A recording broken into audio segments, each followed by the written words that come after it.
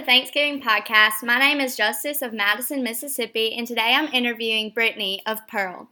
And we're going to talk about her favorite memories of Thanksgiving.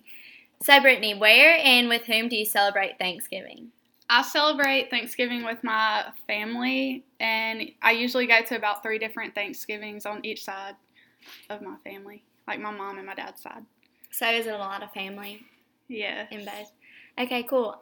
So what are your favorite foods, meals that you eat at your different Thanksgivings? My all-time favorite is the dressing, and then I love sweet potato casserole. Oh, yeah, that's my favorite too. Okay, so do you usually watch the Macy's Thanksgiving Parade that comes on every Thanksgiving? Yes, I watch it every year with my mom and my little brother. Awesome, thank you. Thanks. And today I'm interviewing Bailey from Brandon, and we're going to talk about her memories from Thanksgiving. So, Bailey, what are your family traditions for Thanksgiving?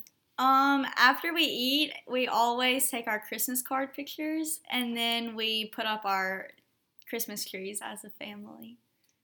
Okay, so do you usually cook for Thanksgiving? No, I don't.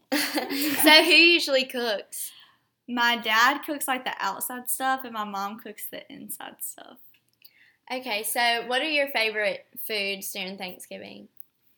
I like dressing and macaroni and cheese. Yeah, I like those too. Well, thank you for your time. And today I'm interviewing Sarah from Macomb, and we're going to talk about her favorite memories from Thanksgiving.